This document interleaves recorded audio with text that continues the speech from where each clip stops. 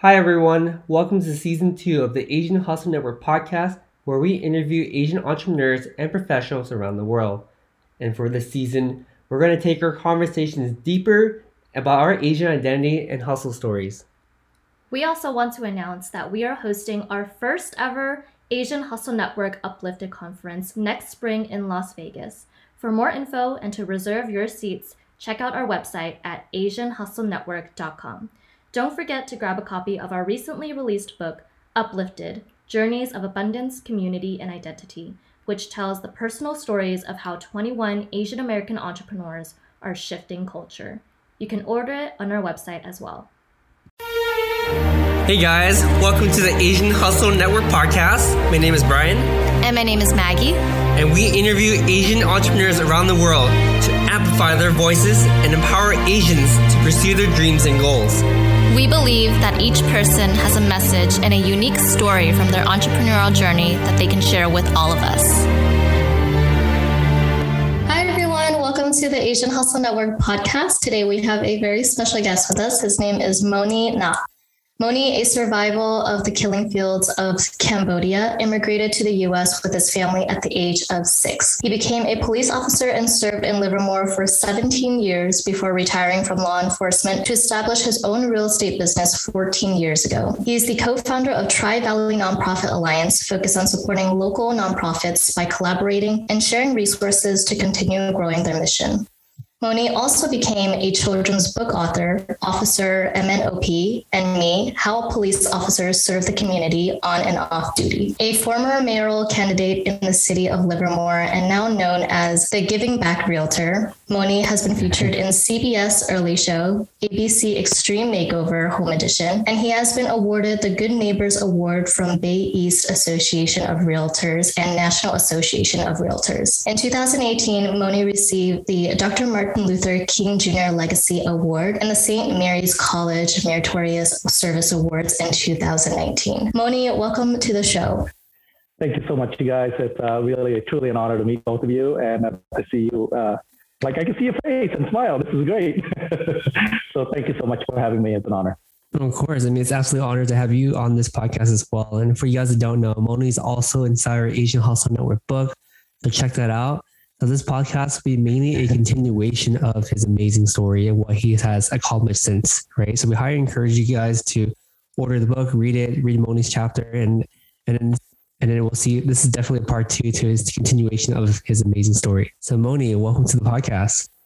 Thank you. So much. Without taking too much away from the book, give us a quick rundown of your amazing life story, and then we'll hop into some of the stuff that you're working on right now.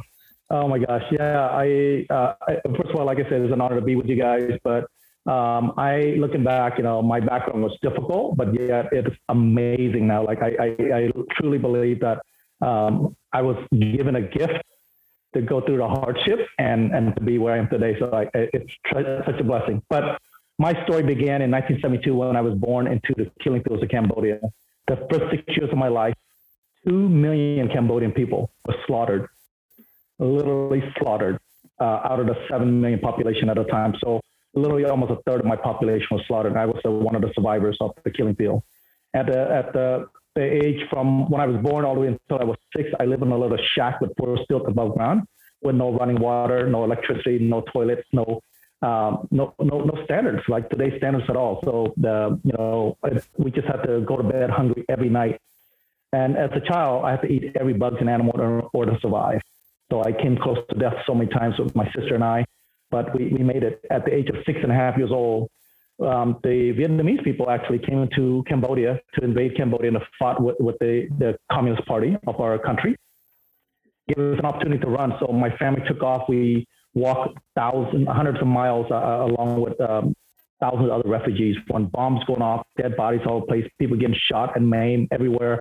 I'll never forget at the age of 6, crossing the stream in the middle of the night, and there was a body stuck to a twig. Would have to jump over at the age of six years old in the middle of the night. But those are some of my experience at when I was younger. Made it to Thailand, lived there for about 4 years. Finally, during that 4 years, I got to go to school for 1 year and learn the Cambodian language. But after 4 years, we were given permission and a sponsor to come to the United States of America before we did that, they sent us to the refugee camps in the Philippines, where we live in a little shack with 4 stilts above ground again, but it was in a tropical forest.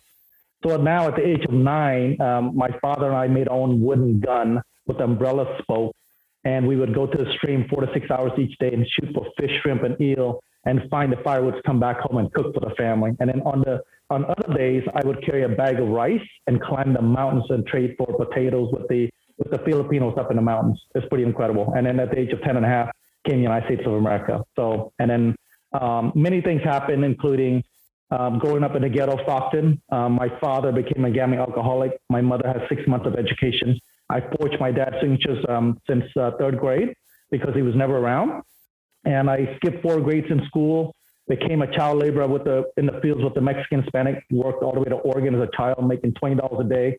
And at times in the summertime, I would find myself sleeping in the rows of the cucumbers and the strawberries and cherries and boysenberry from being so exhausted. And anyhow, with all that stuff going on, like so much chaos in my life, growing up with a domestic violence household, at the age of 17, I had to put my father in jail, and then moved out of the house. But with all that stuff going on, 11 years later, after I arrived in the United States, I became a Livermore police officer. On December 4th, 1995, the day that changed my life and the life of my whole generation. So that's a little bit about me. Wow, Moni. I mean, for anyone who has read your story in the Uplifted book, I think a lot of people who had read your chapter, they had wholeheartedly said that your story was just so amazing, and not a lot of people have experienced the things that you have gone through, to be trying to survive any way that you can, trying to kill any animal or bug just to survive, to live. Not a lot of people can say that they've experienced that. And for you to come out of this, with such a clear and bright future ahead of you. I just wanted to say, it's so amazing to see you here today, and you talking about, the moment that had changed your life, you becoming a police officer. I don't want to give away too much away from the book because your story is just so impactful. But I know that there was a moment in your life where you had just told yourself that you wanted to do something with your life, right? And I think you were sitting at a red light somewhere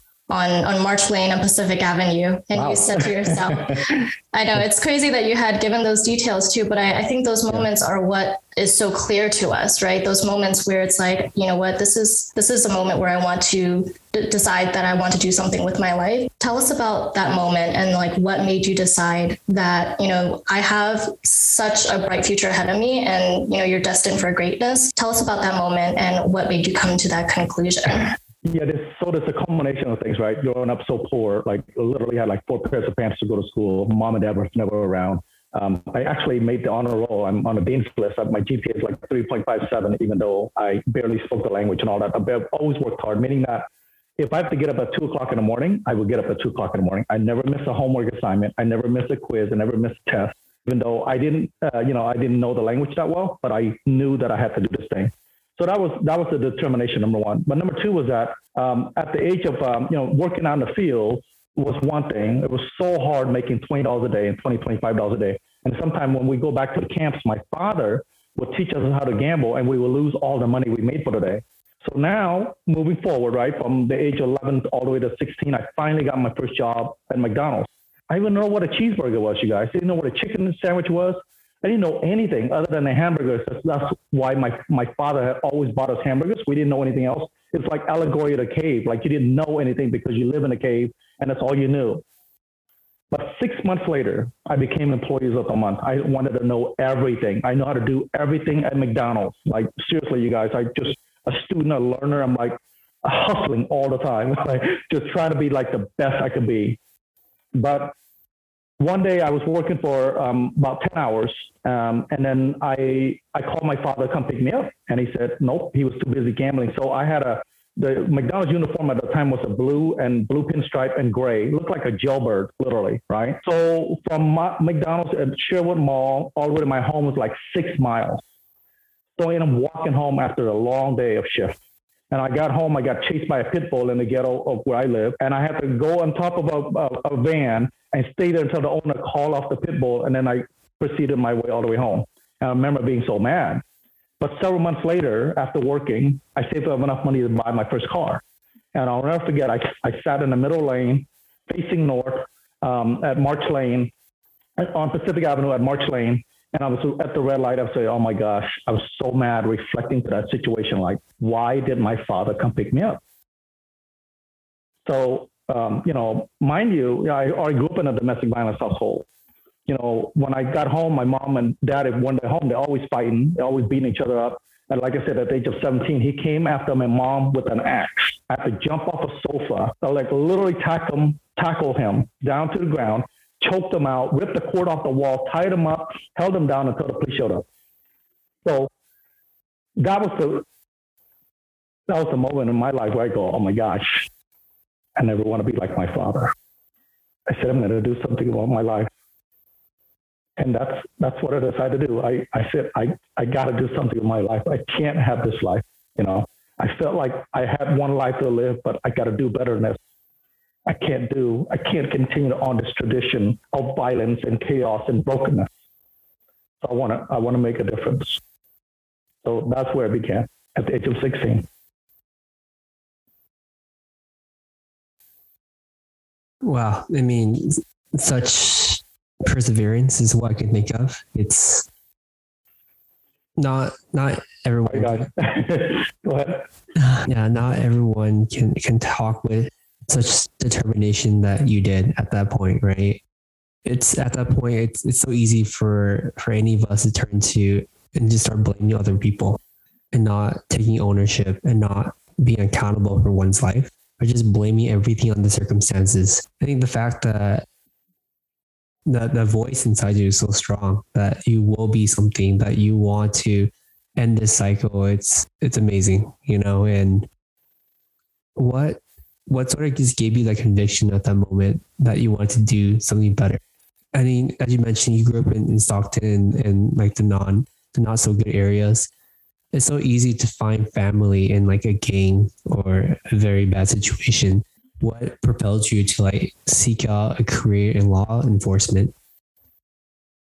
First of all, the experience that I had, at that time taught me a couple of things. One was grit, and the other one was no fear. So I had no fear. Like I literally when I came to the United States of America, I didn't tell you guys this, but the first week I started dumpster diving every day. I would go to a big apartment complex and bring those cans back, and what happened, my brother and sister line them up. This is my first hustling, by the way. And we would take a little scoop and would scoop red clay from the backyard and put them into each of the cans.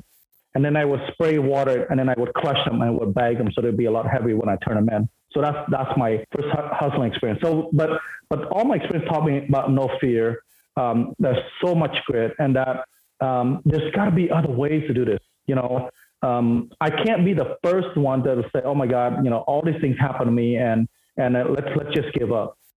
But I said, "There's got to be other way." So that determination set me apart from most people. But what got me into law enforcement was at the age of 16, I took a class at the high school. There was a civics class on police work. Well, the police work in itself was really, really cool, man. I thought it was so awesome. You cut out the articles, you talk about police work and all the issues and social issues and what police officers do. My first impression at the age of 16, I'm like, wow, kick ass and take names as a police officer. Oh, I got this. I can do this. You know what I didn't realize? I had to take a written test to get in. And it took me 4 long years. 4 long years, you guys, from the age of 17 all the way to 21 when I finally passed the test. And one of the things I did, talking about grit, right? I never gave up, number one, right? I start taking a test in every city. I start applying everywhere. And what I do is I go take the test and I go, oh my God, I didn't know the source. I didn't know Barnes & Noble existed, because remember, my role is so bare bone minimum, right? So I started taking a test and my street smart side kicked in. I said, what am I going to do? So I take a pen and a paper with me to each one of the tests. So I take the test, and I was usually, in 2 hours, everybody else was done. They gave us 3 hours. So I got 1 hour left. I sat there and studied at every location, every cities I went to.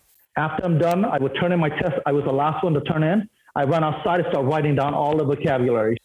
I look them up in the dictionary, what it meant, what's investigate, what's difficult, what's complicated, what's intricate, all these words like that associated with police work that I didn't know. But I discovered the source at the age of 18. I'm like, oh my God, that's what synonyms all about. Oh my God, that's what antonyms all about. I didn't know, you guys. It's just like the first time someone says, hey, Moni, go break a leg. I'm like, oh no, you didn't say that. I'm gonna kick your ass because what do you mean break a leg, right? So these type of things that you didn't know. But I never gave up, that I was willing to find different ways to do it no matter what it took, because I wanted something so bad. It took 4 long years, and I passed it by 3 points. And I got in the police academy. I became a police cadet for the city of Stockton, become a reserve police officer. And then here's the one of the most difficult thing that happened in my life. Right before I graduated, I got into a fight with somebody from the police academy, playing basketball, because I was kicking his butt, and he knocked me out from behind, and a fight was on. And anyhow, so a couple of days later, his house got shot at. My house got broken into. Next thing you know, I got a knock on the door by the police officer that I worked with, and he thought I was a drive-by shooting suspect. They took my gun and badge away from me for 6.5 months while I was a reserve officer, right before I graduated. I graduated, and I had to prove my own innocence. I go, once again, what am I going to do? So I start applying everywhere to be a police officer. Antioch PD, one of the city was Antioch PD. I went through the testing process, and I passed the test, and including the lie detector test. So Stockton PD came and looked at the results and said, you know what, Moni has nothing to do with the drive-by shooting. So we give him his badge back, and then that's when I got hired here at Livermore. But never gave up, with no fear. That's the lesson. Wow. Thank you, Moni, for sharing that. I love the determination and the motivation. I mean, I think we mentioned this previously about, like, as a foreigner learning the English language, it's already so difficult. Right. Like, if you look at the nuances of, like, the little things about the English language, some of the sentences are just, like, so confusing for a foreigner. Like, even for me, when I grew up in the United States, like, it can get very confusing. You to actually, take the extra hour or time after the exam to write down every little single thing that didn't make sense to you or didn't seem familiar to you, and when your memory is the freshest right after the exam, that just goes to show, like, how much determination that you had. Because most people would just be like, I'm just going to wait for my results and see what happens, but you actually took the effort to actually, go out there and scribble everything down so that you could prepare for the next time. It's just so amazing. And I know that, a year later you had graduated from the police academy, right? At the age of 22.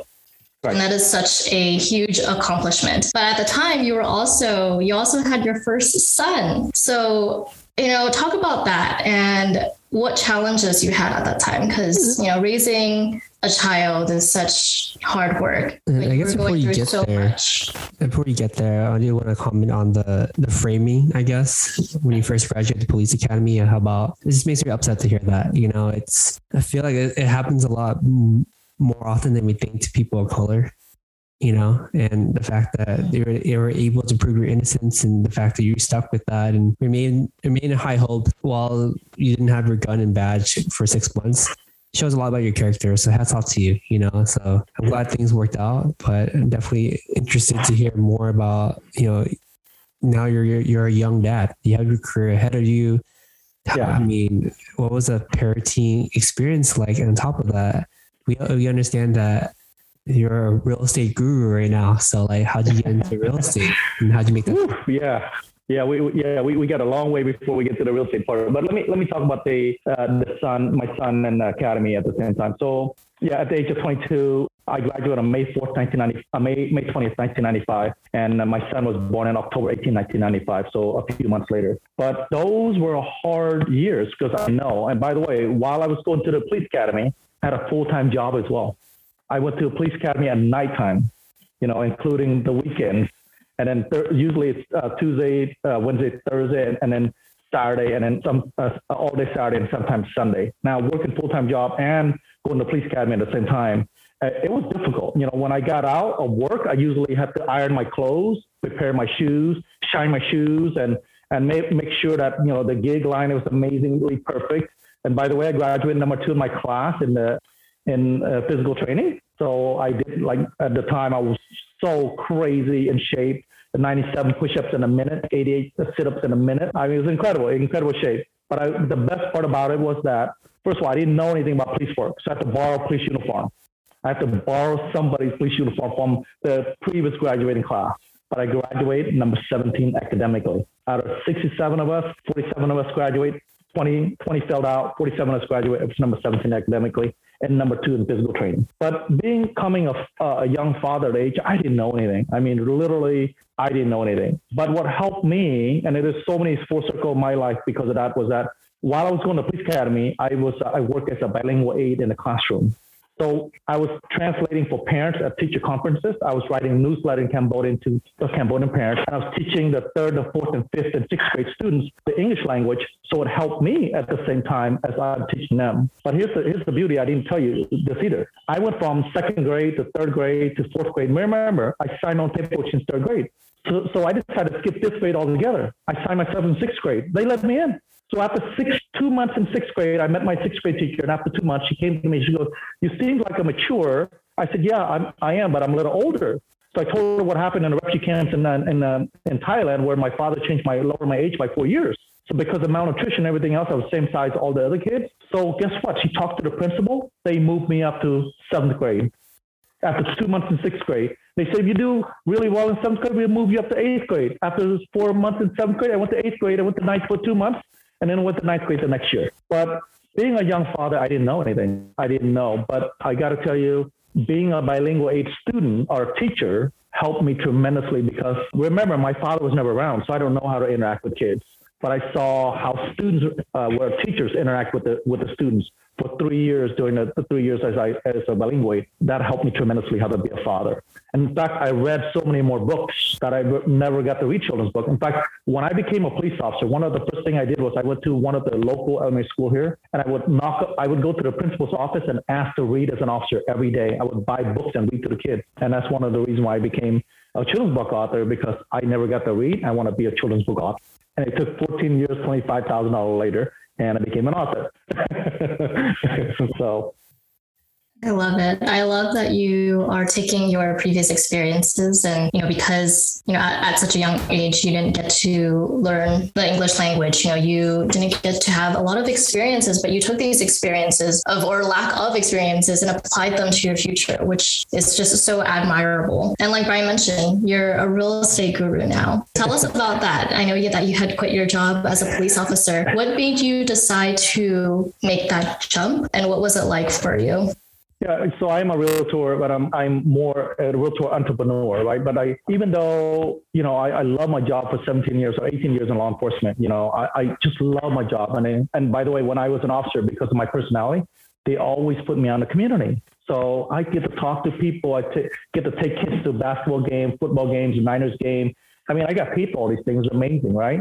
But I've always been an entrepreneur all my life, you guys. I mean, I'll give you an example. My mom said at the age of 3 years old in the killing fields of Cambodia, they would pass out the ration. She said, by the time they passed out the ration, I've always stolen enough for the family. In Thailand, in the Philippines, my father would gamble in a tropical forest. Well, I'm the only one of my 5 siblings that go find my father. He would give me money and shoo me away. I was able to eat like anything I want because he just want to give me money while he has it. And then no one else got to eat except me. I always got to eat. So when I got here in the United States of America, I learned how to ride a girl's bicycle with one pedal, a pink one, and learned how to dumpster dive the week after, right? I mean, if I could tell you stories and stories. So I've always been entrepreneurial, So after 17 years in law enforcement, I said, you know what? It's time to go on. And in fact, the reason why I got into real estate is because, one, I got hurt on a job. I was getting off of work as a police officer, midnight shift, and I was turning around to take my rifle to put in my bag. When I turned around to pull the rifle out, my back locked up. I couldn't move. Like literally, you guys, such a bad spasm. They had to pick me up out of the police car, call an ambulance, and take me to the hospital. So I ended up at home after the hospital, several hours there, and taking medication, and ended up at home for 3 days. And then once I got out, I got a few days off, and at the time, but I never drank coffee before. I started drinking coffee. So I met all these incredible people. One of them happened to be a realtor. She said, "Moni, you like houses, right? Yeah. You like people? Yeah. Why don't you become a realtor?" I said, "Why not?" So I got my license 4 months later, you guys. 4 months later, I got my license. I got off of work in the morning. I signed with Ontario's office out of San Jose. I would drive to work as a police after getting off of work as a police officer because I wanted to learn it so bad. I would drive to Sunnyvale for a whole month and miss one class. And I was like, no, I'm determined. I'm going to do this thing, right? So who does that, right? Get off of work at 7 o'clock in the morning as a police officer, then drive to 8 to 5 and then come back home and then go to work at night again. I'm like, no, I'm going to do it. That's the grit. That's the determination most people don't have, right? I'm like, I want something. I'm gonna go get it. But the being the entrepreneurial is an amazing, so after 17 years in law enforcement, I said, you know what? I'm going to do this thing. But before I did that, though, I decided to do it part-time for a while, 5 years. So the first 3 years, my first transaction by was a short sale at 990 Del Norte in Livermore. I closed that in less than 30 days because I called the bank every day. No one has ever closed a transaction 30 days before. I've done it. So I began selling. The first year I sold 3 homes, 3 to 5, the first 3 years. And then 5 to 10, the 4th and 5th year. On the 5th year, I said, and then the 5th year, I said, no, I planned my exit. So my first year in real estate, I sold 27 homes in the Bay Area. I'm like, oh my God, I made $427,000. I'm like, you got to be kidding me. Holy cow. So, and then since that time, so it's been almost 11 years, almost 10 years, March 2nd, 2012, the second worst economic time in American history.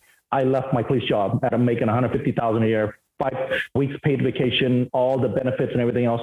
I just gave it up. I said, you want change? You got to be changed right here. Start with you and go get it. Nobody's going to stop you. And here's why I did it.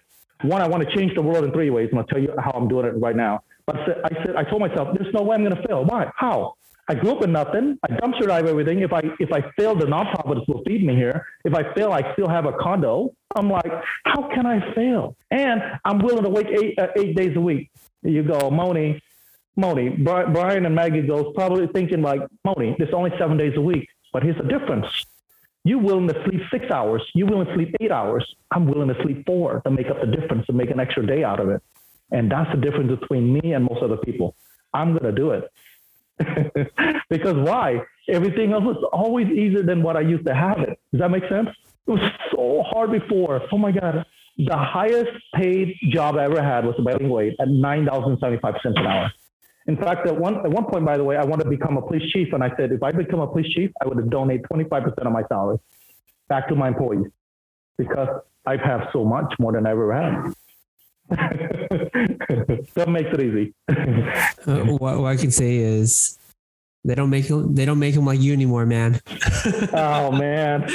And you know what the best part is about now is like I have a small home. I have everything that I need. My bucket, I always said my life bucket, my bucket's full. Like all the things I'm getting, it's just overfilling. So now I'm just overfilling to other people, just dropping off, helping other people because I can't, because I don't need that much more, really.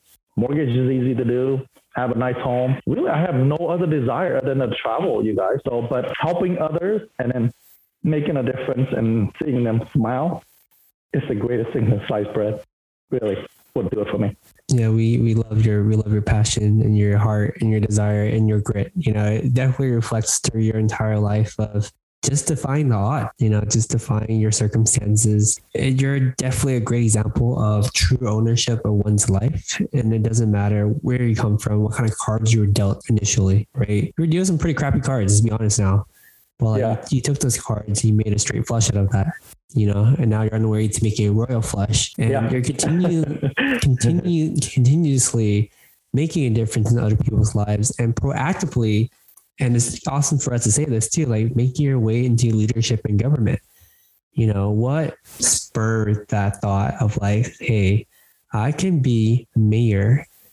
That is a pretty big leap, I would say, for not just like yourself, but like just for the Asian American community in general, right? That is a pretty big step. What really sprung that thought of, hey, like, I want to be mayor. I want to make a difference. I want to be the first Asian American mayor in Livermore. What was that? Where did that come from? In America. Yeah. So it started about 6 years ago. I joined 7 years ago, actually. I joined AREA, the Asian Real Estate Association of America. And I remember going to my first conference in Las Vegas. And I met Tom Trong, who was 2019 or 2020 president. 2019, I'm sorry. Yeah, last year. 2 years ago. And, it was such an amazing experience. And then 2 years later, I ended up being part of the delegation to go to DC to meet with members of Congress. Well, during that year, 1 week before we went, we found out our speaker that we went to was APEC, which is Asian Pacific American Institute for Congressional Studies, co-founded by Norman Mineta. And by the way, I got to interview him 35 minutes last year with over 500 people from around the country. It was pretty extraordinary. Former Secretary of Transportation during the 9/11, by the way. And anyhow, I remember going to that event. Again, Street Smart kicked in. I was way in the back, you guys, 2,000 people, gala, right? But I saw all the VIP, the president of the corporation way up front. I said, I'm going to just go talk to them. So I go talk to them. I talk to the president of Toyota. I talk to all these VIPs. I don't know who they are. They don't know who I am. I'm just saying hello to all these people. No fear, right? So right before that, you know, as I was talking to them, one of the people that work in there, volunteers, came to me and goes, hey, we're about to introduce a speaker. By the way, it was President Obama. So I was right next to the line with all the Secret Service. So he said, whatever you do, don't leave. So he got introduced. Then he spoke for about 20 minutes. And then next thing you know, he came at me. I was like the fifth person he shook hand with. I'm like, oh my God, I got to meet President Obama, right?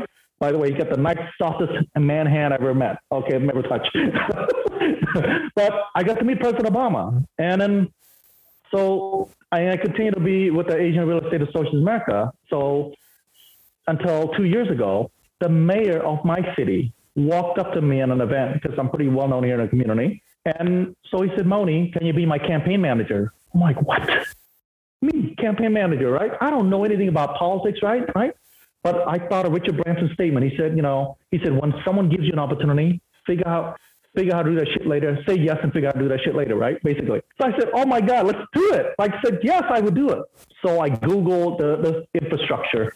Within a week, I gathered 23 people to be on a committee. We won by 83%, you guys. Crazy, right? I'm like, oh, shoot. Hey, if I could help him, why can't I help myself? Why can't I be the mayor? I said, first of all, there's no Cambodian American mayor in the history of America ever. Like I could be the first one. But more importantly, I would represent the unheard voices, like Hispanic, the Asian, right? The minorities, right? The people really I haven't heard from, but I would be so inclusive because I grew up poor, right? So I understand what poor people go through. I've done well, so I understand what people who've done well go through, right? So the people who've always done well, they don't know what that is. You know, I would speak to the people in the ESL classes. I would speak to the moms and pop store. I would stop by people's homes and just say hello to them. That's what I would do as a mayor. But I said, why not me? So I decided to do it during COVID of all times, right? So I raised $45,000 by myself and got 35% of the vote, 15,560 votes out of Livermore. Not bad for someone who's never done it. But I learned so much, and now I go, wow, there might be another opportunity come up, you guys. And I could be the first Cambodian American mayor in the history of America, and we would transform this community. Because our people, API, a community, they can't relate to someone like us unless we see someone like us in the power position, in the leadership position. And we need more representation than ever. So if those of you are out there, I so wholeheartedly encourage you to get involved. I'm going to try different ways. I'm not sure, but I sure learn a lot. I sure learn how to run a campaign. I would do so many things differently. Now I learn how to establish a coalition. I learn how to establish more deeper relationships. But I met so many incredible people along the way, you guys. And incredible friends as a result. And that's the best thing about it. So if you're thinking about it out there, go do it. I highly suggest it.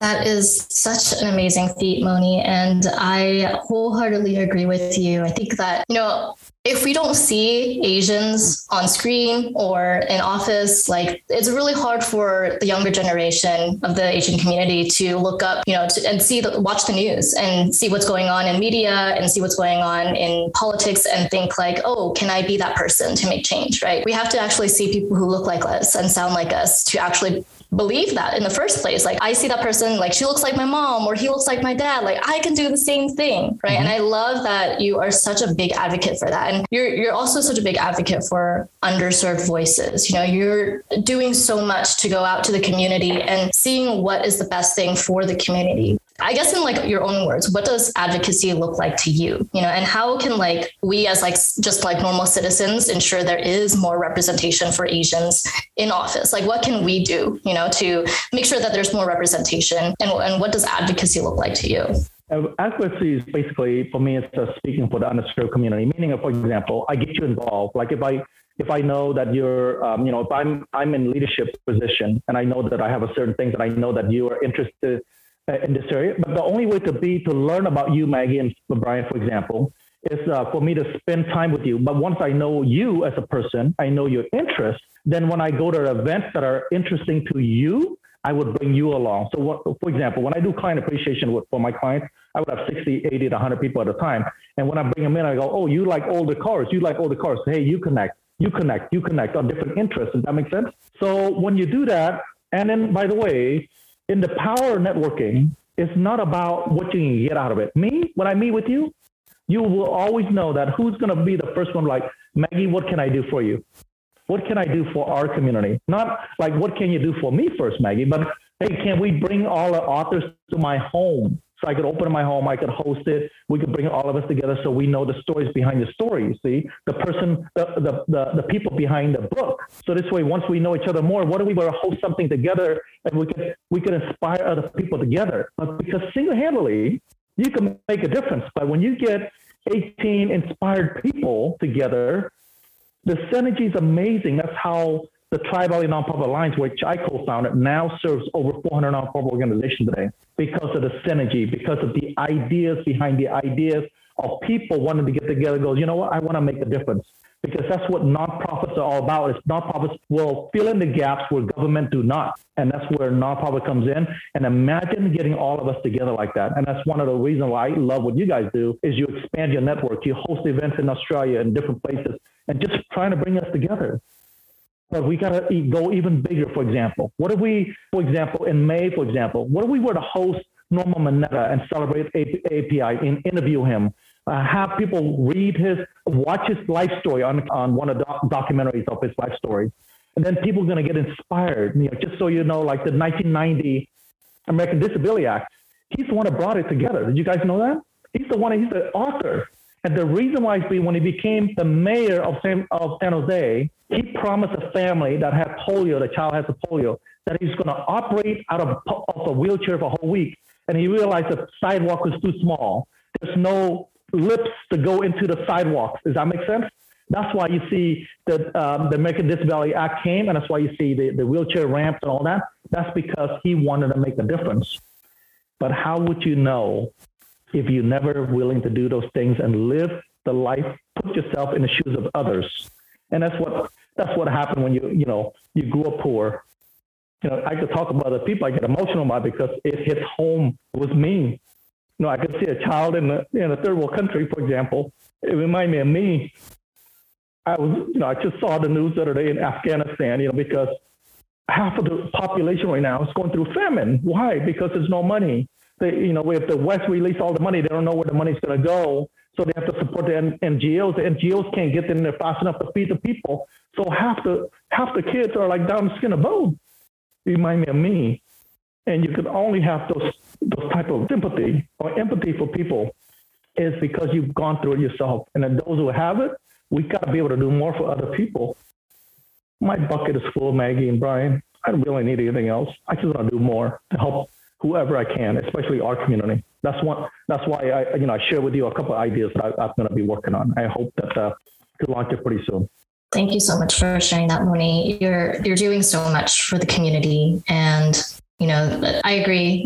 There's just so much that we can give back to the community and serve the community that, it doesn't, we always say like the same thing for Asian Hustle Network. Like we just want to give back to the community because we see that there is so much opportunity for us to give, and there's so many people who are seeking for help, who need help more than we do. So I just really appreciate everything that you've done. Ultimately, while you did place second in the mayoral election, you just brought out so many great ideas and you were so bold during this whole campaign. Can you talk about what your next goals are and what you have coming up forward? I'm sure this has taught you such a valuable lesson. I want to know, like, internally what this has taught you, what this experience has taught you, and what kind of lesson you took out of it, and what you kind of see going forward for you in the next couple of years. Yeah, I just have, I don't know where this comes from, but I have a vision of being a mayor, and I pretended like I was a mayor 2 years ago. And I don't say pretend, but I act like I was a mayor because people come up to me, call me the mayor, and I could answer people's questions. I could point people to the right direction, to the right person, to the right location, to the right organization. Those are the things that I do as a mayor.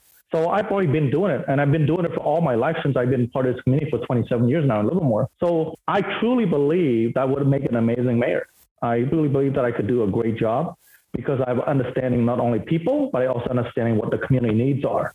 So, and then the only way to do that is to learn about people, to sit down with people, have coffee with people, host town hall meetings, have private conversation, call them, that's what I do really, really well. I call people all the time. But there's so many amazing opportunities for us in the real world. Think of 1 or 2 or 3 ways to contribute. You don't have to go all out. Like, for example, a couple of things I want to do. I may run for mayor again in this next around here. It just depends. I've been praying about it. I don't know where that's all going to go, but I just hope that God has a plan for me, allow me to do what I need to do to serve the people. In fact, when I ran, I was going to donate my salary, and I will continue to donate my salary as a mayor. That's another thing that we need to bring up. As mayor, we're going to make that an issue, by the way, because right now, for example, the city of Livermore, because it's a small city, the mayors make $18,000 a year. So with that, you can't make a living. If you make it a living wage, say 80 to 100,000 plus some benefits, and then other people your age, younger or a little older, whatever, could come out and say, you know what, I want to serve my community. I want to serve, but I want to be able to have a living wage too. Right now, only the rich, old, and white, oftentimes will be able to do it because they have the pension. They have the family transfer wealth. We're first generation here. Most of us, Asian American, immigrants, we're first generation. We don't have anything transferred. The only thing we transfer is probably debt when your parents died. We don't have that, but I will have the ability now to transfer to my grandchildren to make sure that they're educated, right? We don't have that, but we need to change that. So I may run for mayor again. Second thing I would like to do is I'd like to launch a couple organizations. One is called East Bay Home Ownership Opportunity, and I'm changing that nonprofit right now. I'm hoping to get it pretty soon. And once I get that, I would like to launch a $20 for $20 for 20 homeowners. What I mean is that I'm going to ask each and every one of you out there, including you and Maggie and Brian, I would love for you to contribute minimum $20 per month, and it's $240 a year. So if I get 1,000 donors, that's 200 plus thousand. But if 200 plus thousand, I give away 50,000 per quarter, right? 5 people, $10,000 each to help them on the journey of buying home. The 2 criteria. One, you have to use the fund within 6 months of receiving it. 2 is that you make less than $150,000 a year. And if you're Asian American, police officer, firefighter, nurses, first-time home buyer, single parent household, you get 2 entry into the drawing. So this way we don't discriminate, because what does home ownership do for us? 3 things: stability, right? Security, right? And then more importantly, build wealth that you could pass on, because we all know we're in real estate, right? Everything in America, 68% of the people own a home, if not more. And the higher level of leadership you go to, over 90% own a home. And we all own a home because why? Because of stability, security, and creating wealth for our family. That's what it's all about. And I can't wait to do that. And the other thing that I want to do is I'm launching with a group of 10 people. It's called East Bay Entrepreneur Circle. My idea is to bring people together and all these business leaders to help immigrants, women, and it's just to help the moms and pop store how to grow their business and scale their business, but understanding the concept of business so they could scale their business. But it would be an honor to help, immigrants like, myself that first come here. And how do you get funds? Where do you get grants? How do you get the permits? Oh, you can't get permit? I'll go with you to the city hall to get the permits with you. I've done that. But if we have the right people in place to help all those people, we could make more, because entrepreneur is an ingenuity, allows you to be so creative, as you know. Look what you guys morphing and pivoting all the time into different things. It's exciting. I love it. Thank you, Moni. Yeah. We're so excited for all of your upcoming plans. And for all of our listeners, this will be our last question. And I think, our listeners can find this very helpful. But if you had one advice for an aspiring entrepreneur, what would that one advice be? Actually, I have a few, I wrote down a few. So one is for entrepreneur, go after your dreams strategically. Here's 5 advice I would give you. 1, research your field, know the ins and outs, do your homework on what you want to do, know the ins and outs of it. 2 is study subject matter, expert, find those people, talk to those people before you decide to do something. Seek a mentor or a coach is another advice I would give you, because I've learned so much to have great people around me, allow me to excel faster than just trying to figure it out by myself. It's not about a shotgun approach. Number 4, be a student at all times. Learn as much as I can. I learned how to moderate. I graduated from 5 leadership academies the last 10 years. and became a children's book author and founded two nonprofit organizations. I have many more things I want to do. And what happened is, because I was a student, I have no fear. I could do anything. My mind says, Moni, whatever you want to do, you could do. So I don't let other people project their limiting beliefs on me, because I know me, but because I know me because I'm a student, that I can do anything I want. And then the other thing is doing things out of your comfort zone. God, do things out of your comfort zone. And for those of us, let me give you some example. Being a mayor's candidate, being a mayor's campaign manager, I did Dancing with the Stars here locally, where I perform in front of 500 plus people after 5 hours of training with a professional trainer. That's crazy, right? But I did it, right? But one of the things that for us as Asian American who comes here as immigrants, one of the first things we got to do is command the English language.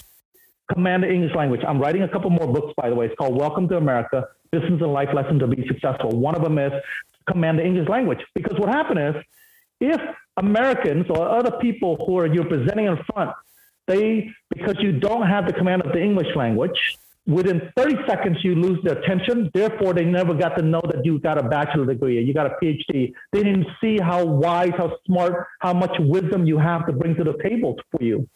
So command this English language. So this way we could articulate our points and get those points across, so we could become influential, so we can help others, and others can help you, and then you can help more people because you've done well and you made so much more. Huge. So I hope those are some good advice that you could take with you, and our audience can take with them, and that they too can do it too. And I just have this amazing feeling that I could do anything because I'm a student at all times. Amazing. Yes, I love that mindset. And thank you so much for sharing those amazing advice. So where can our listeners find out more about you online, Moni? Oh my gosh, Moni Knopp Real Estate or MoniKnopp.com, but just look me up. There's so many articles and whatnot written about me and whatnot. I love it, but I just love hearing from people. But more importantly, I just love to hear what you have to do to make a difference in the lives of others. And my goal is that I don't want to be known as a realtor.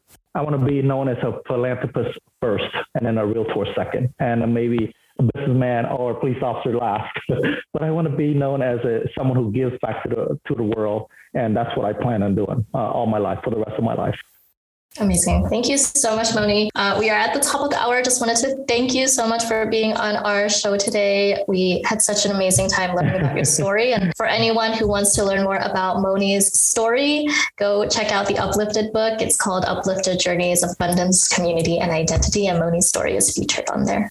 Thank you, guys. Really appreciate Maggie and Brian. And please buy the book, and it's going to only help our community. I know Brian and Maggie have their hearts in the right place, that they're going to do some amazing things with it. And if I can help it, I will help in any way that I can. I still want to host, and I still want to be part of you guys. Let me know how I can help. Okay. Thank you so much, you guys. Awesome. Thank you so much, Moni. Appreciate you. Okay. All right. Bye-bye, guys. Thank you.